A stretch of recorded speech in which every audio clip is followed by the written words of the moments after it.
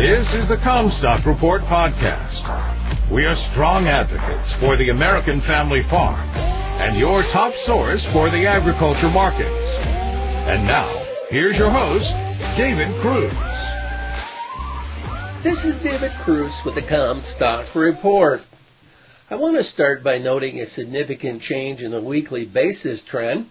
There are no more old crop or new crop distinctions in elevator bids. So for corn and soybeans, we're switching to comparing the weekly change in spot basis to the weekly change in basis for deferred delivery. Already we're seeing a mix among locations we track, where some are offering a better spot basis for later delivery, while most are still offering a better basis for holding off delivery. When we see that flip to where most are offering a better spot basis than for later delivery, we'll know that basis is likely bottom for the season. Looking first at the Western Corn Belt, among the 14 cities we monitor that lie west of the Mississippi, the average spot basis improved 6 cents last week to 7 under December from 13 under the previous week. Every location saw improvement except for Cedar Rapids, Iowa, where basis slipped 4 cents. The best improvement was in Findlay, North Dakota, where the basis improved 18 cents from 22 under December to just 4 under. The reason given for basis improvement in North Dakota is demand from Canada. Wheat is now too expensive to feed in Canada, and barley is in short supply, making corn in North Dakota a good alternative, making the train go north instead of west to the Pacific Northwest port. This Canadian demand for U.S. corn is an important change. Basis also improved in the 14 Western Corn Belt locations after November 1st, from 15 under December the prior week to 11 under last Friday. What this tells us is that we reached an inflection point of harvest where in some markets the spot demand is stronger than what farmers are selling, whereas in others, storage is filling faster than what they can ship it out, so they're paying better basis for deferred delivery. We also noticed that in zip codes where there's an ethanol plant, that plant nearly always is offering the best basis. Notice basis has recovered to considerably better than the 3-year average for this time of year. Among the 14 locations we track, spot basis is now 8 cents better than the 3-year average for the Western Corn Belt. Basis for delivery November 1st or later is just 4 cents better than average. Turning now to the Western Soybean Belt, among the different set of 14 cities we monitor that lie west of the Mississippi, average spot basis improved 4 cents to 23 under November from 27 under the prior week. As in corn, most locations saw improvement.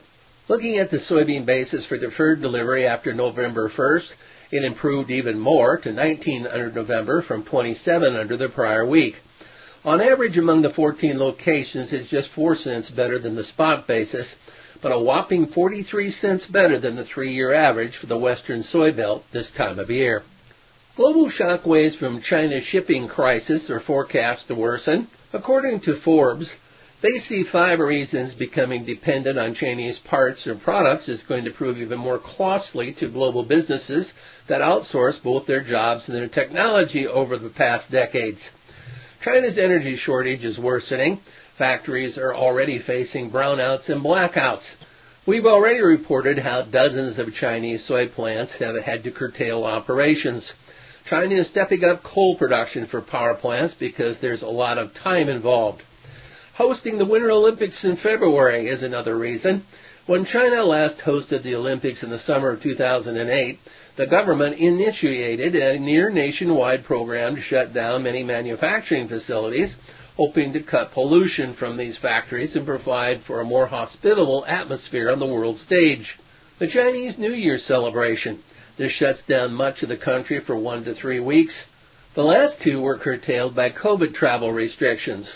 The timing of the Olympics was purposely set to coincide, and pent-up demand could mean extended shutdowns. The U.S. tariffs are still in place. Many companies had expected the Biden administration to reverse some or all of the Trump-era tariffs. However, that's not happened, and Biden shows no inclination to do so. The companies are now diverting their shipments to Vietnam, Indonesia, and Bangladesh. President Xi's policies. The recent crackdown on business is getting more widespread and brazen, moving from its initial tech and real estate beginnings to encompass many more industries within the country. This is a very long-term issue and will make China less attractive for American and Western companies to do business with. Rising inflation is worldwide, and Chinese inflation is leading the way. You've been listening to the Comstock Report. For more information on marketing opportunities, contact us at Comstock.com or call 712-227-1110. For a more complete version of the Comstock Report with hedging strategies and trade recommendations, subscribe on our website at Comstock.com or reach out to one of our risk management specialists about how we can help you protect your profits.